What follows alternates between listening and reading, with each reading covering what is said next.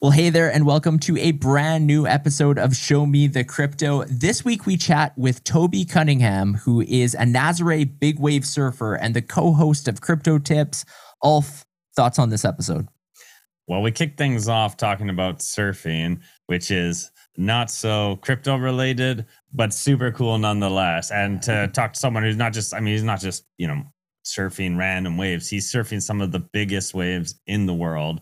So it was actually a super interesting way to kick off the episode and then tie that all into crypto. And Toby's been around. He's an OG. He's been through like 3 cycles of crypto now. And so to go through all the things he's been through from a bull market perspective, a bear market perspective, lessons he's learned, and what he could share with people who are either new or maybe it's only their second cycle. What can you do in the upcoming bull run? And the bigger question was, are we in a bull run already? Has it started? Or is that still something to come in the future? Stick around to find out on that question. Yeah, this was a really interesting conversation. And for context, so this is the 126th episode of Show Me the Crypto. If we go back to episode number 1, which we shot in late 2020, that was with Toby's wife, Heidi. And so it was a lot of fun just chatting about even some of the similarities in it of answers, because back on episode number 1, the conversation was how to navigate a bull run. And the timing was perfect because it was about a month before the bull run of 2020, 2021, 2022 was starting up. And now we talked to Toby about, are we in a bull run? And it's kind of getting prepped for this next one. So it's a perfect timing for this episode. Toby draws some similarities between surfing and cryptocurrency, which is super interesting to hear. We hope you're going to enjoy this episode. Show me the crypto. Show me the crypto. Show me the crypto. In a world on the brink of disruption, 2 men will bring you clarity by interviewing some of the most intelligent and influential names in the blockchain world. Welcome to Show Me the Crypto with your hosts, Wade Patterson and Ulf Lonergan.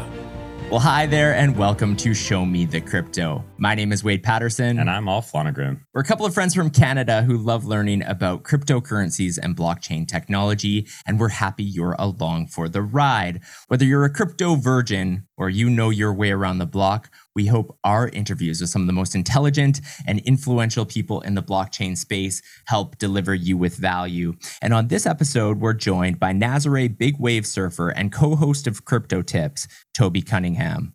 If riding waves is the commonality on the Venn diagram of surfing and crypto, Toby has been doing so expertly for many years. In the water, Toby began surfing big waves at the age of 16 and earned the XXL Biggest Paddle Award in 2003 for successfully taking on a 56-foot swell. On the blockchain, Toby got orange-pilled in 2012 and has successfully ridden through waves of FUD, and we're all going to make it rhetoric to survive the last 3 bull markets and 2 or maybe even 3 bear markets. Today's conversation may help us determine what that number actually is. Toby, welcome to Show Me the Crypto. Hey, thanks. Thanks for having me on.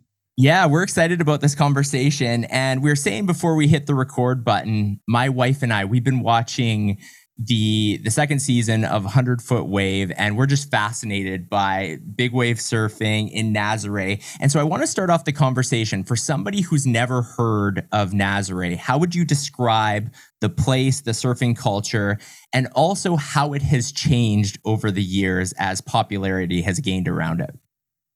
I mean, it's just a small fishing village that happens to have the second largest, I think, canyon in the world, underwater canyon. So the canyon actually hits, like the swells hit the canyon, and that makes the waves just go crazy. So it's got a different bathymetry, which is the bottom of the ocean. And so once the swells hit part of that ledge underneath the water, coming from super deep water, it just creates like the biggest wave in the world. And it breaks right along a cliff, and then it also kind of spreads out down the beach a little bit. So yeah, it's massive. We've seen waves I think one day we saw waves. I think they were 120 foot, but nobody was out. Garrett McNamara, the guy that kind of founded this place, he was on a trip to like Florida, and he's like, be careful, you know, and we didn't really think anything of it. And we woke up the next day and it was 120 foot. It was huge. And I've never seen waves like that since. So looking forward to it. But let's see, when we first got here, the lighthouse wasn't even open. So you see all those iconic pictures of the lighthouse being open, people standing on it. We hadn't even gone on it yet. So after, you know, a couple of years of the WSL, which is like a professional surfing association, coming here and advertising the spot, and then, you know, world records being broken here, then it became popular. And then more and more people started funneling in, and then the crowds just started coming, and lots of traffic and tons of people, like 10,000 people for like a giant swell. Wow. So it's crazy. Is there a crypto community within your surfing community, or are those things totally separate? I mean, most of the surfers, they don't really care about crypto too much. They're just more into their sponsors and, you know, trying to stay relevant with photos and stuff and trying to catch a big wave. Whereas I saw that earlier on, and I'm like, I don't want to go that route, because you're always working for somebody and you're probably going to chase a paycheck all the time. That's what surfers do here. And it's really stressful on them. You probably can't see that on the 100-foot wave, but boy, those surfers are so stressed out of their mind. I can't even explain it to you. So yeah, that's a little backdrop on surfers here. But you know what? I have gotten a lot of these surfers into Bitcoin. So for instance, I sat down Garrett a couple of years ago, like, this is what you need to do if you want to, you know, buy some Bitcoin or whatever. I got my team members all into Bitcoin essentially. And yeah, it's been good. Nice. Passing along the good word, getting people in. Yeah, for sure. Speaking of getting into Bitcoin, Wade mentioned in the bio in 2012, you were orange pilled. Can you tell us a little bit about how you first discovered Bitcoin? Did it sink in right away? Were you just jumping right on board? Or was this something that took a little bit of time to sort of wrap your head around? Yeah, I mean, I was usually trading stocks, and also the gold and silver, like spot gold and silver. That's what I was into. And back in like 2011, and then it collapsed. So remember when, I don't know if you guys know this, but like when 2011 hit, gold hit around $1,900 an ounce, and then silver hit about $50 an ounce, and then it was smashed down. And I'm like, wait a second, why did it get so smashed down? Because there's still a lot of demand. And then I learned about gold and silver manipulation. And then also I've been following this guy, Brother John F., who happened to be like one of the first guys to have a YouTube channel and talked about Bitcoin on it. And so I started watching that. I think Max Kaiser actually talked about it too, but I didn't really watch him as much. Then I was watching Bitcoin for a couple of years before I actually bought it, until I actually read the white paper. And in 2012, I read it and I'm like, wow, this is crazy, because like I was so used to stocks where I had to, sign up for a brokerage account. They had a KYC everything, it was linked to my bank account, and I'm just like, okay, it's not very free. I couldn't really send one stock, stock of whatever, to my friends across the world, without any permission. And then I read the white paper, and I'm like, wow, I am so sold on this. This is crazy. And then I started trading on, I think this old exchange called BTC-E. Most people have never heard of it, but the old OGs have heard of this. You guys might have heard of this, and like things like that. And I'm like, wow, I put a fake email address, whatever, fake, and started trading these things, and I could send them to other, exchanges as well. I'm like, wow, this is going to change the world, because there were so many different coins. I didn't really know what half the coins did, but I'm just like, it was fascinating to see like an entirely new market being created off of the old one. And I could literally just send any of these coins to all my friends without any KYC or nothing. It was great. Those were the best days, I think. So I'm curious what got you initially interested in this, right? So you mentioned you traded stocks, you were interested in gold and silver, but that's still kind of a unique interest. Like what spurred you into that in the first place? Well, I saw that Bitcoin had a blockchain and it was a distributed ledger. I knew that, you couldn't fake transactions and that there was a certain amount of Bitcoin and I could view all the transactions that were coming in. I mean, you download, you run your own node. I ran my own node back in the day. And I'm like, wow, this is so cool. Like I can actually verify transactions, whereas I could never do that with gold and silver or any stocks, because I never held the actual stock certificate. And so that sold me. I'm like, oh my gosh, this is where the world's heading. Like I'm really extreme in my mindsets. Like I can see what's going to happen in the future and just go for it. Yeah. And I could see that Bitcoin there was nothing else that was going to replace that at any time soon. So I pretty much, I was sold almost immediately, bought my first Bitcoin, or I bought a batch because it was pretty cheap back then. And then I pretty much sold everything, sold all my stocks, sold all my gold and silver, sold my car, moved out of my place that I had been living in, moved into a bachelor pad, and then just did Uber and Lyft 17 hours a day, 7 days a week.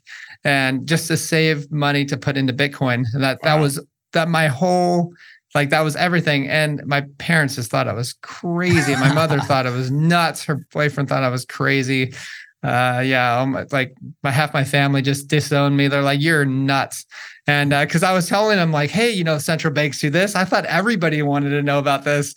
Yeah. They didn't want to know about it. So it was difficult because everybody thought I was nuts. But it was fun though. I knew I was on the right path.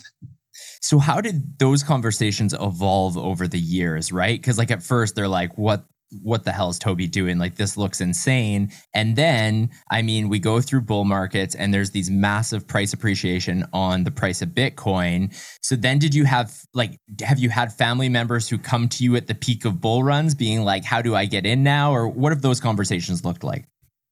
Yeah, it was difficult because it was 2012. So then 2013, we had the run up from $70 or whatever to 1,150. I think it was around there, and then bashed down to 200 or whatever. And nobody even heard of it really. So nobody was paying attention. That crash from under $100 to just over $1,000 back down to a couple $100. That wasn't advertised on mainstream media. So nobody really knew. And I think it started happening around 2017, 2018 when a lot of people started listening to Bitcoin because the mainstream media started talking about it. And once, the top of that bull market, they all started getting their own experts on and hey, well, how far do you think this is going to go? They had their own little sections on CNBC or whatever. And I'm like, okay, this could be kind of dangerous because I think, once this happens, it could collapse. I don't know. And then it bashed down back to some lows there and around 3,500. And then that wasn't until once it started doing that, because everybody was like, yeah, you should probably, take your money out. In my family, don't do this, take your money out. This is ridiculous. But I had a lot of friends asking me, hey, how do I get into this? So I don't really know how to really read that. And it wasn't until 2020 where I actually, really understood the psychology behind everything, because I had to go through about two bull markets to fully understand how to do these bull markets. And then I enjoyed the 2021 bull run. That was fun. And that's when my mother was finally like, hey, I'm really proud of you. I'm really glad you didn't listen to me. I'm really glad you didn't listen to everybody else. And then all these people that had, kind of shooed me away because they thought I was crazy, were like, hey, can you help me do this? And I'm like, okay, cool. But then they got burned as well because they bought at the top, because most people are attracted to higher prices. And it's really hard for people to actually think, okay, the prices are really low. This is when you want to buy. And then you want to sell when everybody's talking about it. So yeah, that's kind of how it worked. So this episode of Show Me the Crypto is our 126th episode. But if we go all the way back to when we started this podcast, December 2020, episode 1, your wife, Heidi, was our guest, and it was a great conversation. But I reached out to Heidi before this conversation because I wanted to get her to provide us with a question to ask you. So this question's coming from Heidi. The question is, how would you compare your experience with big wave surfing to being a long-term crypto investor in terms of the mindset needed to push through when others think you're crazy to go for it? Well, wow, that's a pretty good question. I know that's the humbling thing. That's probably the best question you'll get asked this, and it didn't come from us. So there you go. That's all right. Yeah. There's a lot of parallels.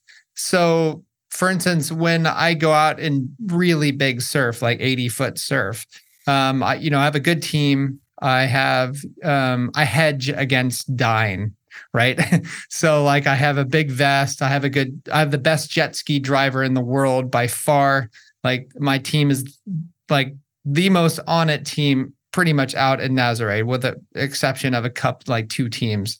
So, I want to make sure that I have the best team, best equipment, I'm riding the best boards, and I understand how to read the environment. So if you turn that into crypto, I want to make sure that the project that I'm putting my money into has the smartest minds in the world, that they have a good, bug bounty program, that I can read the blockchain, that I can, verify that they have this amount of coins or whatever. And also that when things get kind of crazy, volatility is nuts. It's just to take a look back, like look at the bigger picture. So for instance, when I'm driving a jet ski on the inside at Nazare, which means like with the whitewash, I have to bash through the whitewash. There's sometimes 7 layers of whitewash that I need to get through. And so what's cool about Nazare, it's got a big cliff, and Heidi is talking in my ear because I have a live feed connected by Bluetooth. And so she can tell me how to get out to the outside, even though there's 7 layers of whitewash, she has a bird's eye view. So it's kind of like you have multiple people in crypto, helping me out with dealing with like, okay, where's this space heading? What's going on here? There's so many different avenues that we can invest in. Where should we go?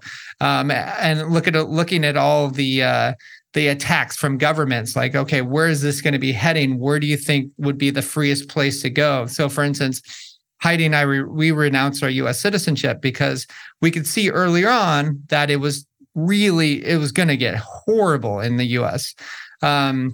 Just from how stern they were back in 2017 with KYC, kind of the words that were coming out of their mouths. And we're like, hey, we got to get out of here because they're going to absolutely destroy crypto in the United States. I mean, this is what we thought. Yeah. And we were pretty good, pretty spot on. I mean, they hate crypto. The US government absolutely hates crypto. So we left overseas. Now we live a tax-free life, and crypto in Portugal is tax-free if you hold it for over a year, if it's your personal gain. So yeah, it's been really good. So we have to look at a bigger point of view to understand where we are heading. And that's the same thing with Bitcoin and through big wave surfing. And when we talked with Heidi on that first episode, so the subject of the episode was navigating a bull run. And we're now in an interesting place here 3 years later, where this conversation with you today, a lot of this talk is going to revolve around that same subject. But before we get into some of those questions about a bull run, what are your thoughts in general? Are we in a bull run already? Has that time come, or is that still in the near future? I mean, I think we're in a bull run right now. Yeah, for sure. I mean, we were pretty loud when Sam Bankman-Fried took down FTX, and the price crashed to around 15,500. I'm like, and I was looking at the collapse of the lending platforms, so Celsius and Three Arrows and all those companies going down, and so the FTX collapse was actually bigger than all of those, right? but it didn't bring the percentage of Bitcoin down more than it did for the lending platforms. So for instance, the lending platforms brought Bitcoin down around like, I think it was 27% or something like that. Whereas FTX collapse, I think it was around 15 to 17% or something like that. So I could see the law of diminishing returns from the bears. And I'm like, oh, okay, that looks like the bottom. The sellers are totally exhausted, and it bounced really hard. And then we stuck in the 20s. And now, we're like over 100% above, the bottom, which is great. And very few people are very openly bullish on this price action. So that gets me excited because most people weren't really overly bullish when we were going into a bull market, last bull market, and the bull market before. So that's kind of how it works. It's like the calm before the storm, or the crazy volatility upwards. So yeah, we could go up and down. That's normal for price action. But as far as like what's happening with the ETF, we're under a half a year for the not the ETF, the Bitcoin halving. We're under a half a year before that happens, and then we also have the spot ETFs, which I think one day you're going to wake up and you're going to see that spot ETFs are approved. I think that's kind of how it's going to work. Really, nobody cares about. I might get off the subject at all, but nobody really cares about any of the other companies out there. They care about BlackRock. That's what brought this to the table, and that's what got everybody excited. Not that I'm a fan of BlackRock. I know they are they're sharks, but they're definitely going to help with the price of Bitcoin going up because it is a spot ETF, and you're not going to be able to manipulate it like you can in the futures market. So that's going to be really interesting. So I do think we're in a bull market. So you mentioned there the Bitcoin halving, and I think a lot of people, probably myself included, to be honest, have kind of built this historical, belief, or like they've seen it happen in the past where a bull run will follow the Bitcoin halving. So, like let's say it happens in April or May, maybe later that year, December, November, we start to get kicked off in the bull run. And like, are you set to that in terms of like, do you agree that 4-year cycle makes sense in coinciding with the bull run? Or do you think that's something that maybe has happened a couple times in the past, but there's no guarantees that will guarantee the start of a bull run? I mean, it's not guaranteed. Nothing's guaranteed in this space. But as far as a 4-year cycle, it looks like we're on a 4-year cycle.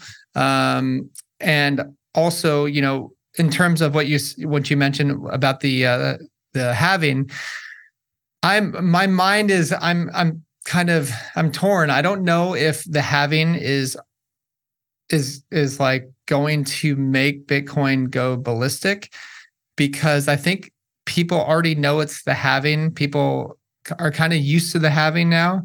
I mean, maybe I'm totally wrong, and hey, that's fine. But I think, I think the bigger picture is we are in a 4-year cycle, and regardless of whether or not it would be the halving, it's the fact that Bitcoin is getting more and more popular. The hash rate is going up ridiculous.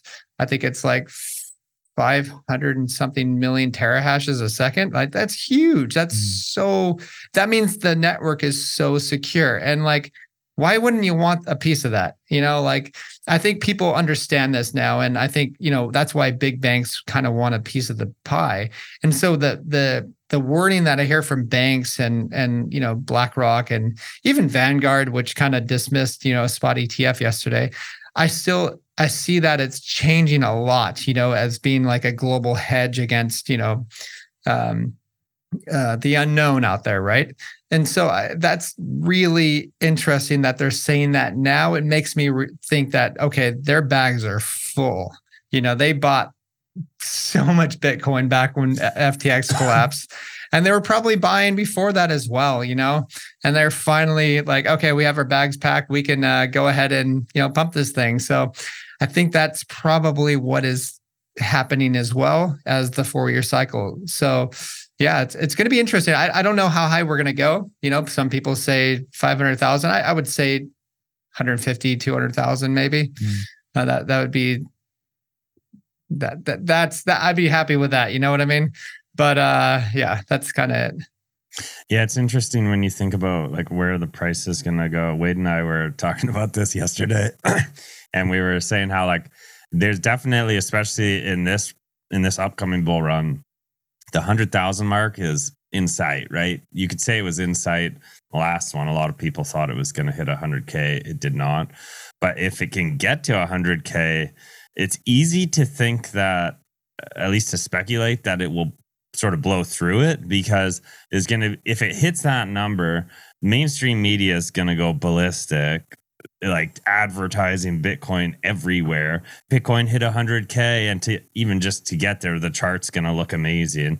And you can just imagine retail, everyone and their grandma going into Bitcoin and seeing the price skyrocket even further. Now, is that sustainable? Will it stay higher no matter like wherever it ends up topping out at? Probably not. You know, there's usually is a big crash after. But with that all being said, wherever the price ends up during this next bull run, nobody really knows. What is your advice for those coming into it? Maybe they're new, maybe it's going to be their first bull run, or maybe they've been in one before. Regardless, I think it's worth mentioning that most people don't do well in a bull run. And that's not because they don't make money going up. They do. It's that they don't know how or when to take profits and eventually watch it all crash again. So what's your advice, whether it's on the profit side, whether it's on the risk and security side? What advice do you give to those approaching their first bull run? Well, I mean, my advice would be to buy when nobody's really talking about Bitcoin. You know, when the mainstream media is not having at least 3 different articles of what's happening at Bitcoin every day. You know, that's the time to buy. And also, you know, so a lot of people are young in this space and they're kind of wondering like, how do I, you know, make it huge? Because think about it. If somebody has like $1,000 or what, $5,000 and they put in the Bitcoin and it goes to 100K. Okay. Then if they put $1,000 in now they have, you know, $4,000. So it's probably not going to be a life-changing amount of money. So, you know, what I've done is just I'm realizing that I'm kind of over the VC-driven projects and looking more to on-chain coins where you don't just have a bunch of, you know, bag holders to dump on you when the price is like skyrocketing. And also it's, you know, these projects that are like, I'm mainly into microcaps now, you know, on top of Bitcoin and Link and all the other stronger coins that I like. But microcaps, I think, are a really good idea if you have money to spare. If you don't mind losing it, because, you know, these are microcaps, they can go anywhere. But yeah, that's probably like a really good area to get into.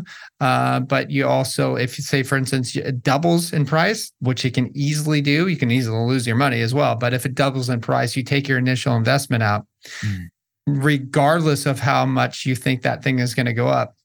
And then maybe put into Bitcoin, put half of it into Bitcoin, and then, you know, invest the rest into another one. So that's kind of it. If you're older, I would definitely just chill, buy some Bitcoin, maybe some ETH, and sit on it. You know, if you don't really, most people don't want to actually caress their portfolio every day. You know, they got lives, they have work and kids and whatever. So they're not going to be staring at a screen all day. And so with that said, that's probably a good idea to just get into Bitcoin and Ethereum, just leave the rest. And then once you hear everybody talking about Bitcoin, that's probably a good time to take out profits. I wouldn't take out all the profits. I wouldn't take out all of your Bitcoin. I'm like, for instance, I'm going to ride this bull market. I'm going to keep a good, very high percentage of my Bitcoin. I'm probably going to sell mostly everything else. But yeah, Bitcoin is what I'm going to keep. Maybe a little bit of Ethereum. That's about it, you know? So that would be it. Toby, I think that's great advice. And it's interesting there because you mentioned a couple different coins and whatnot. And, you know, in the bio, I mentioned orange pilled since 2012. But I'm curious, how has your own perspective and, I guess, projects you believe in evolved over the years since you've been in the space? Because I know, you know, Bitcoin was a focus, but then you also got on board with Ethereum pretty early. You mentioned their Link. not being scared to go after some small cap coins here for maybe the higher risk, but the bigger gains. So how is your own thesis, and what are your thoughts on those who may be kind of more of the maximalist mindset towards specific coins? So you're asking me like pretty much what are my thoughts on maximalists? That's kind of the second part, but even for yourself, like how would you define yourself as a holder? Like, are you agnostic in the space? Like you're open to kind of all coins and that kind of thing? And then, yeah, as a part two, Sure. What are your thoughts on maximalists? Oh, I mean, I really enjoy different projects, like when I first got into Bitcoin, I really like Bitcoin and I'm like, well, this is great. This is great for now. If something better comes around, which is going to be very hard to do now, especially with the hash rate as high as it is, then that's fine. But the only way Bitcoin's going away is if something better came along. And I'm not talking about a CBDC. I'm actually talking about what the free market is going to create. If they do create something, who knows? It could just be Bitcoin. I definitely don't know the future, but I think Bitcoin is the strongest coin out there. Obviously, especially since Ethereum went to proof of work or proof of stake. That was a bit of a sad day, even though, you could stake and it's probably going to make a lot of money in the future. I just don't see it being, a viable option in the long term, just because it went to proof of stake and it's still, untested.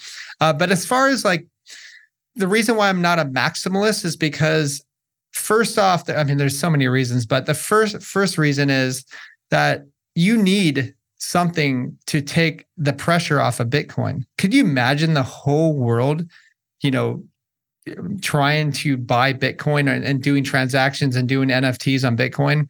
Do you know how slow the network would be? So all these other networks are taking a lot of the heat. Plus, they're more experimental. So they're actually trying different things. Whereas Bitcoin, the reason why it's so safe and secure is because it is not just slow, but it is also, very simple. They've simplified it, whereas Ethereum is incredibly complicated. And that is one of its downtrends, in my opinion. Also, Satoshi, he created this open source. He created Bitcoin open source. And, if you have an open source project, Satoshi wasn't stupid. I believe that Satoshi was probably many people. And I don't think they were that stupid. I think they realized, okay, a lot of people are going to use this code to make another coin. Okay. And kind of play with it. Why wouldn't you? How boring would it be like just to play with Bitcoin? That's it? Really? Oh my gosh. Like, no way. I would like to go ahead and experiment if I have all these creative ideas. Why not? And we've seen some really cool stuff like decentralized exchanges and things like that, and liquidity providing, and the list goes on. So those are some of the main things that I would say. And then also, I just think, I'm going to get probably a ton of hate for this, but I think it's just laziness. Like when you learn something, Bitcoin very well, and you decide never to branch out of anything else, and nope, Bitcoin, that's it. That sounds like a cult. It just sounds like a cult, like give me a break. It's a free market. You telling me that no other coin out there could be potentially helpful for humanity? No, not at all. What about, Monero? That sounds pretty freaking cool to obfuscate your coins. Yeah, I like that. That's really cool. And then, it can go on and on, but that's just one example of many that you can do with, altcoins that you're not going to be able to do with with Bitcoin, because it's, pseudo anonymous. You can't, people can track that to you. So unless you've mined it and you've really kept it off exchanges, which most people haven't. So, give people another option. You know what I mean? I should also say ThorSwap is great too, because now you can use a decentralized exchange to go ahead and swap native Bitcoin for whatever coin you want, which is freaking great. I love this space. It's so much fun. So yeah, I'd be so bored if it was just Bitcoin. Yeah, I love all the space moves so fast. There's always so many new developments, and yeah, it is hard to maybe keep track of it all, and nobody really can, and that's okay. What's important is that the things that you do manage to find the time to stay on top of and keep track of are always interesting. There's always new developments. Things are always pushing the technology. And like you said, the help to humanity forward. And I think that's what keeps the space really interesting. But something you mentioned there in regards to Bitcoin is, you talked about some of what makes Bitcoin so great, but you also mentioned that, Bitcoin is slow and it does have this large community of developers and people who are trying to push the boundaries with Bitcoin. But going back to kind of being boring, it has a main purpose that wasn't really built to necessarily do a lot else on top of. Yet with the advent of Ethereum and all these other blockchains that were built to do so much more, people are now trying to do that and bring it over to Bitcoin. So my question here is, do you think that Bitcoin could potentially go down like the wrong path where developers end up building these features that ultimately make it slower to run and slower for people to actually take advantage of even the basics that they want to use it for? Or do you think those are all just hurdles that will be overcome as the Bitcoin development continues forward? Oh, you mean like BRC20 tokens and putting that on the chain as well? Exactly. And who knows what else in the future, right? Yeah, I mean that they're trying things that, this is what Ethereum's for. This is what other things are for. I think Bitcoin is money. It's money. It's like the pure definition of money. Doesn't lose its value over a longer period of time. It's fungible. It's intrinsically valued. People say, "What about intrinsic value?" Well, I mean, in reality, nothing's intrinsic, doesn't have intrinsic value. 10,000 years ago, or a million years ago, before humans were around, was gold really rare? Not really. Nobody cared about it because there was no humans, so it didn't have any intrinsic value. So, but I mean, as far as what money is, it is Bitcoin. You can send it to whoever you want, anywhere in the world. I couldn't care less if it's slow, and it's not that expensive either. So it's fine, and I know the monetary policy for the next million years. How great is that? So perfect. I couldn't care less if Bitcoin's slow, whatever. But the rest of the, coins out there, that's great. Have at it. Have fun. When it comes to the last bull run that we were on, I'm curious, like what did you find most surprising about the last one? So, I mean, we think back, there was DeFi summer in 2020. Then we had the rise of NFTs. Like when you look at kind of that full bull run, what surprised you most? I think the amount of people that actually held their coins on lending platforms. I was blown away. Like we were at an island off Indonesia, a really good surf spot. And there was a guy that was a Bitcoin core developer. He was a prior Bitcoin core developer. He had his money on Celsius. I'm like, bro, you should probably get your money off now. He's like, really? Why? I'm like, what is it really worth the 3 to 5% you're going to get off of Bitcoin? Like, it's just not worth it, So it just really blew my mind of how many people held their money on like centralized exchanges, lending platforms, and all that. That was the biggest surprise. I think the second one was like how many people didn't mind giving their KYC away with pretty much their net worth. That blew my mind as well, because I'm like, guys, like this is a permissionless system here. They're permissionless. What does that mean? It means you shouldn't have to ask for permission from anybody to do anything, really. That's why I love using decentralized exchanges and stuff. So yeah, those were the two things that I was just shaking my head, and I realized, wow, this is just human nature. People are gonna like this next bull market. If you think the last one people lost a lot of money in, wait till you see the next one. That's going to be wild. The people are going to get so scammed. And you know what? My followers, probably not as many, because we're always hammering in putting your coins off exchanges and using decentralized exchanges. But, for a lot of the people out there, they're not going to do that. So yeah, that was one of my biggest surprises. Yeah. Well, it's an interesting topic, and we talk about this quite a bit on the podcast, is, this balance between, yes, like you said, securing your own funds, being in control of that, having it in your own storage, whether that's a ledger or a Trezor, however you're keeping your coins safe. And then the balance between the learning curve and sometimes maybe the hindrance for onboarding. So for some people, I always think of my mom. My mom always comes to mind when I think of this example. But walking her through social media was difficult enough, let alone like, hey mom, you should set up this, like this is how you send and receive Bitcoin. Like I've lost her in the first sentence, right? Because she has less of knowledge when it comes to that.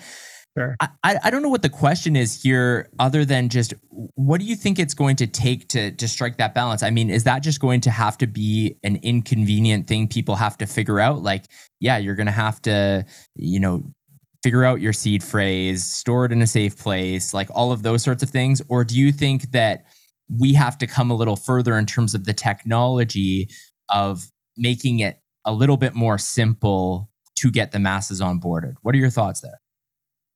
Oh man, that's one of the things that we were talking about in the Bitcoin Amsterdam to the Ledger people.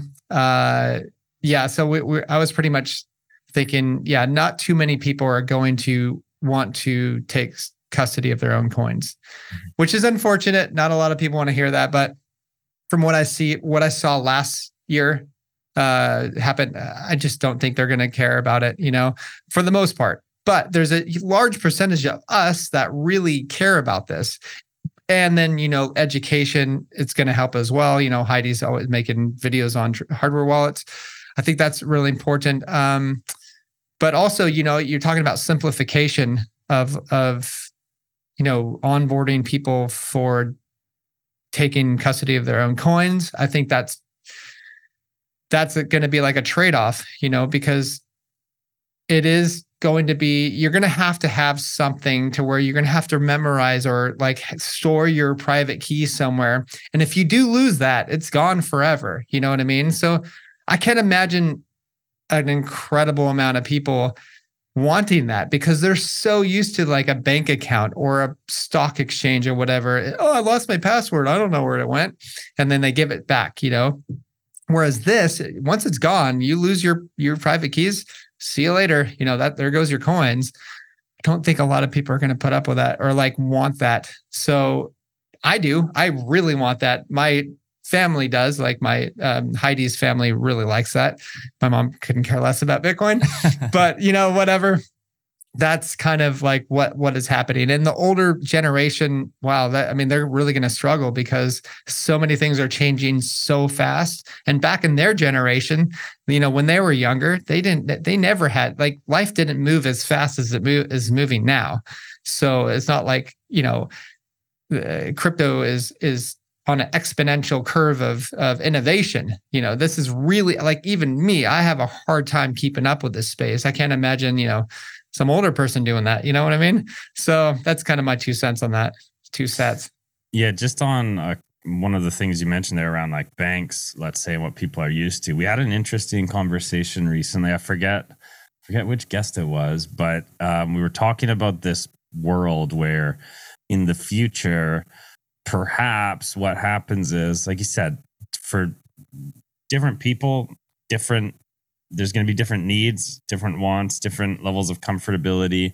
And maybe there's a world where, for people like us, yeah, we self-custody our own crypto. But for maybe that older generation or those who just aren't as technically savvy or who don't feel comfortable with their own keys and their own custody, they go through someone like a bank. And so as banks evolve and banks adopt crypto technology, they adopt the blockchain, and they might become, this arm of crypto that operates in a more traditional sense.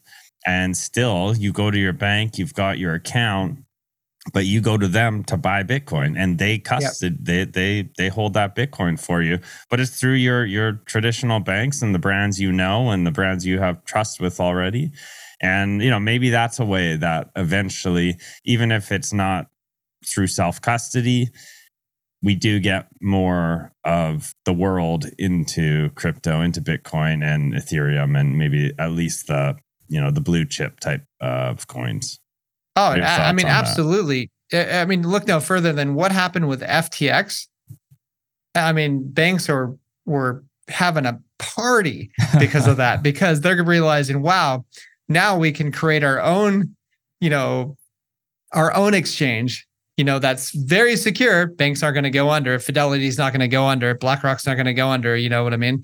And so, yeah, people are going to be like, well, they're not going to be FTX. So that's, yeah, sure. Here you go. So they're going to be onboarded for sure. But then again, are they eventually going to be able to hold their own keys? Like, I mean, I don't know. I don't know how that's going to work.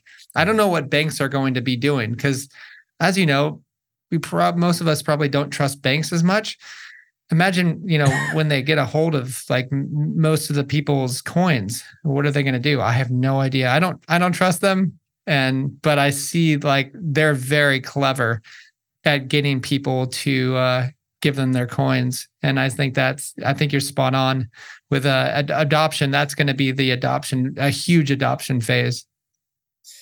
Looking forward to this next bull run, and you touched on it a little bit, talking about you're surprised with the last one, how many people held their coins in centralized exchanges, that might even be amplified into the next bull run. But just in general as well, if you had to kind of crystal ball gaze, what do you think will be a trend or a focus of this upcoming bull run? I think gambling. I think interesting. Yeah, I think just betting in general. I mean, for instance, we run a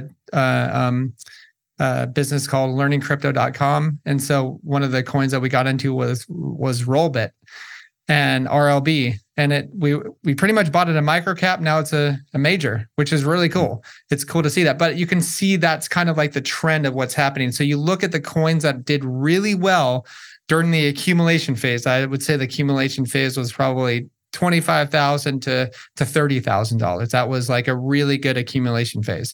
And you can see the coins that did really well during that point are doing really, really well now. So that's one trend. I would say decentralized or DeFi, that's going to be huge, especially now that, there's so much KYC on all of the exchanges. Everything is KYC'd. People are just going to be like, screw that. Like I can go on DeFi. They're going to be liquidity providers. I think L1s, L2s are going to be big. Arbitrum, pretty much a lot of coins on Arbitrum is going to probably do really well, like GMX. What else? I think gaming is going to be big. I'm not too big into gaming, but from what I hear, from what I saw last bull market, gaming was just getting started, and I think it's going to be massive on this time. But I don't know how many like major game companies are actually going to be accepting crypto. That'll be like the switch, I think. But that's pretty much. Those are some major trendsetters right there. I think those are going to make people a lot of money. Oh, sorry. Geez. AI is going to make, that's going to change the game. So for instance, I started my own, another channel. It's called the AI Standard. And I just did it for fun. The only reason I did it was because like, I want to learn more about it. And if I teach people, then I'm learning. And so, and we're using it pretty much on a daily basis for our company. And yeah, it's been really good. So, and when you have like, there's a couple coins out there that you guys might want to check out. If you have fetch.ai, you have Ocean Protocol, you have PAAL, and yeah, go search those. Those are some nice bets on the AI space. But I think that crypto AI is going to, it's going to really rock it up once people understand how AI is going to change the world, and it's nonstop. Yeah, it's a lot of fun. So I think that's one of the major trends that we're going to see. I love those trend calls, and I think they're very on point. I agree with most of them, and they've been in my head too. But I gotta say, one that was gambling, and yeah. I love that call because I could totally I haven't paid attention to the gambling niche in crypto, but Sure. I know that it's taking off in many ways. I have friends who gamble in crypto, and I'm gonna have to look into that myself. I appreciate Don't gamble. that one. No, don't gamble, but gamble on the gambling trend. The gambling trend. Yeah, exactly. That's it. Nice. So you and Heidi have been running your YouTube channel for many years now. You guys have, I think, over 200,000 subscribers. You are doing great. If you haven't seen it, go check it out. What are your plans for the future of Crypto Tips and where you want to take the channel? I mean, I want to continue taking the channel to new lengths, having interviews like this I really enjoy teaching people. So that's what I want to do. So right now we have our business, learningcrypto.com, and we eventually want to sell it, but I don't want to get rid of the YouTube channel. I always want to teach people on, about crypto, and it's because it's like a novel that keeps on going. And it's literally changing the world. So there's no way I'm going to get rid of the crypto channel if that's what you mean. But as far as that, it'd be great to, collaborate a lot more. Teach more and more people, especially getting on Twitter Spaces. So for instance, I was on a Twitter space not too long ago. I think it was with Mario Norfall and a couple other guys. And one of the things is I really have I really want to be an influence here, because a lot of people were freaked out about do you remember when Elizabeth Warren was saying, the crypto people are, they're funding Hamas or whatever. And so I'm like, guys, people are like, well, we got to fight back. We got to fight back. I'm like, think about it. This woman, she gets $260,000 a year for her salary, but she's worth around $75 million. How did she make that? Wall Street. And, but I'm like, how are you going to fight back? People are like, well, we have to vote, do this. I'm like, wait a second. We're already fighting back. We have decentralized exchanges. That's huge. We have self-custody wallets. That's amazing. We have obfuscation coins, Monero. We have so many different things out there that the free market is fighting back. Eventually, those people are going to be completely irrelevant. I mean, to me, they're irrelevant already, but that's kind of the way I want to go, because I think people, even some of the bigger people in this space, need to be educated on how to make these people irrelevant, how to live a free life, how to live in a tax-free jurisdiction, how to set up your business correctly, which citizenships are really good, what citizenship by investments take Bitcoin or Ethereum. There's so many avenues that you can teach people out there. I get really excited. I can just talk forever on that. Toby, that's such good advice. We're coming close to the end of this conversation. In a second, we're going to get into 3 questions we ask every single guest. So we'll get to those in a moment. But when I was asking Heidi to provide a question, she actually provided 2. So this is the second question that Heidi asked. Probably these are going to be the top 2 best questions that were asked in the interview, which is, like I said, very humbling for Ulf and I. But she asked, what is your least favorite thing about crypto? Oh, wow. That's a good question. Well, I think it's a couple things. I should just get out a couple things. I don't know how to balance it. I don't know which one's first, but I think KYC and AML, I think that's one of my least favorite things about crypto. Just it's a total scam, giving your information away for some third party to hold. Doesn't make any sense. And also, I think the lack of understanding on why crypto was created, why Bitcoin was created, from even some of the largest people in the space. Now, I'm not poo-pooing on Michael Saylor, but when he says things like, we need regulations and we need KYC and AML, that's very important. It just like, really, man? Like, all these Bitcoin maximalists, they love this guy. And then he says that. So that's some of my least favorite things about the space, because I realize that these people have a lot of influence over the space. And when they say things like that, it's just like, okay, well, you just totally missed the whole point of permissionless. the whole point that I got into this space was because I don't like being told what to do, especially with my finances. And so I really took heed on, permissionless. And I, I'm going to hold on to that. And I'm going to call out anybody that kind of says they want regulations. I'm pretty ruthless. I'm a troll. But I'm proud to be one, because I'm trying to stick up for everybody else that doesn't know the difference. Yeah. So, yeah.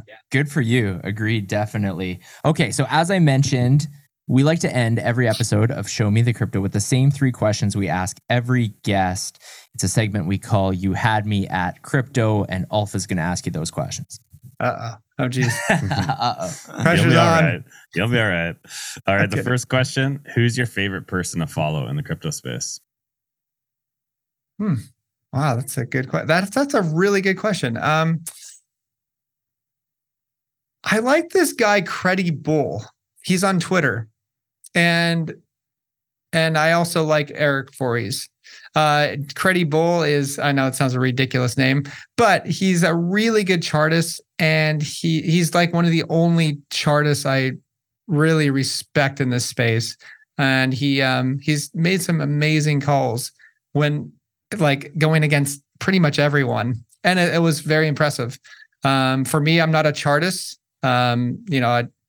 I kind of view it as a crystal ball, but he's really done a good job. As far as Eric Voorhees, he's an anarcho-capitalist, just like me. And I just really like his views on the crypto space. He's one of the big guys that gets it. And I'm really, really happy he's in this space. He understands permissionless very well. And he's been teaching that, and his message has been solid for over a decade now, which is really respectable. Those are solid answers. Just out of interest's sake, so Heidi was on the first and the 88th episode. Her first answer to that question was Andreas Antonopoulos. Her second answer matched up with your second answer. Eric Voorhees is what she answered on the 88th. Yeah. That's good. I try to mix it up a little bit. You give you a little bit of the money side and the philosophy side. So would be, Andreas Antonopoulos, brilliant guy. Hats off to him. Nice. All right. Second question. What will the price of Bitcoin be 10 years from today? We're going a decade out.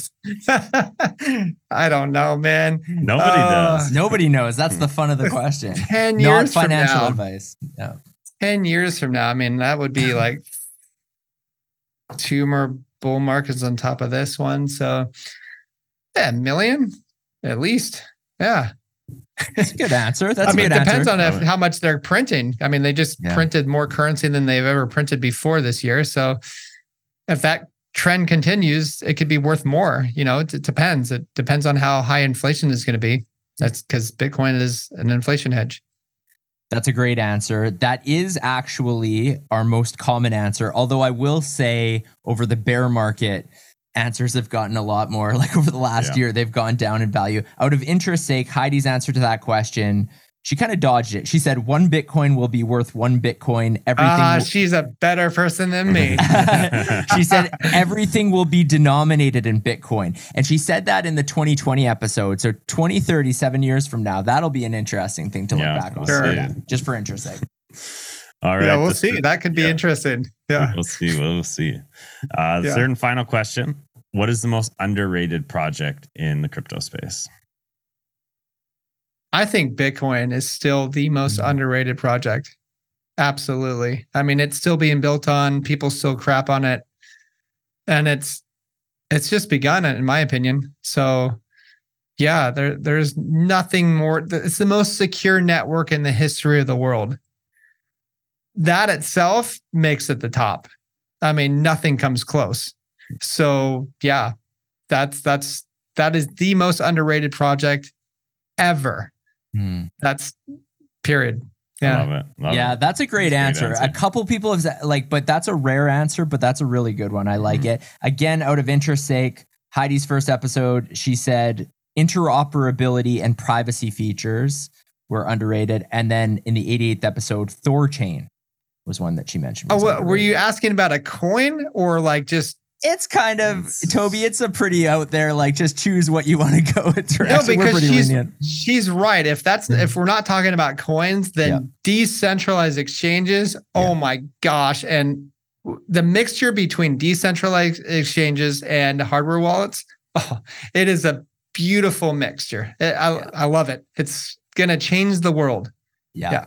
Awesome, Toby. Well, this has been a great conversation. We always enjoy being able to talk to somebody who's a true OG in the space, who has made it through multiple cycles. I think you provided a ton of great advice to any audience member who's watching this. Thank you so much for joining Ulf and I on this episode of Show Me the Crypto. Oh, thank you guys. It was a pleasure. Awesome. Yeah, thank you. Let's do it again. Let's do it again. Thank you for listening to Show Me the Crypto. Please make sure to subscribe as well as rate and review this podcast.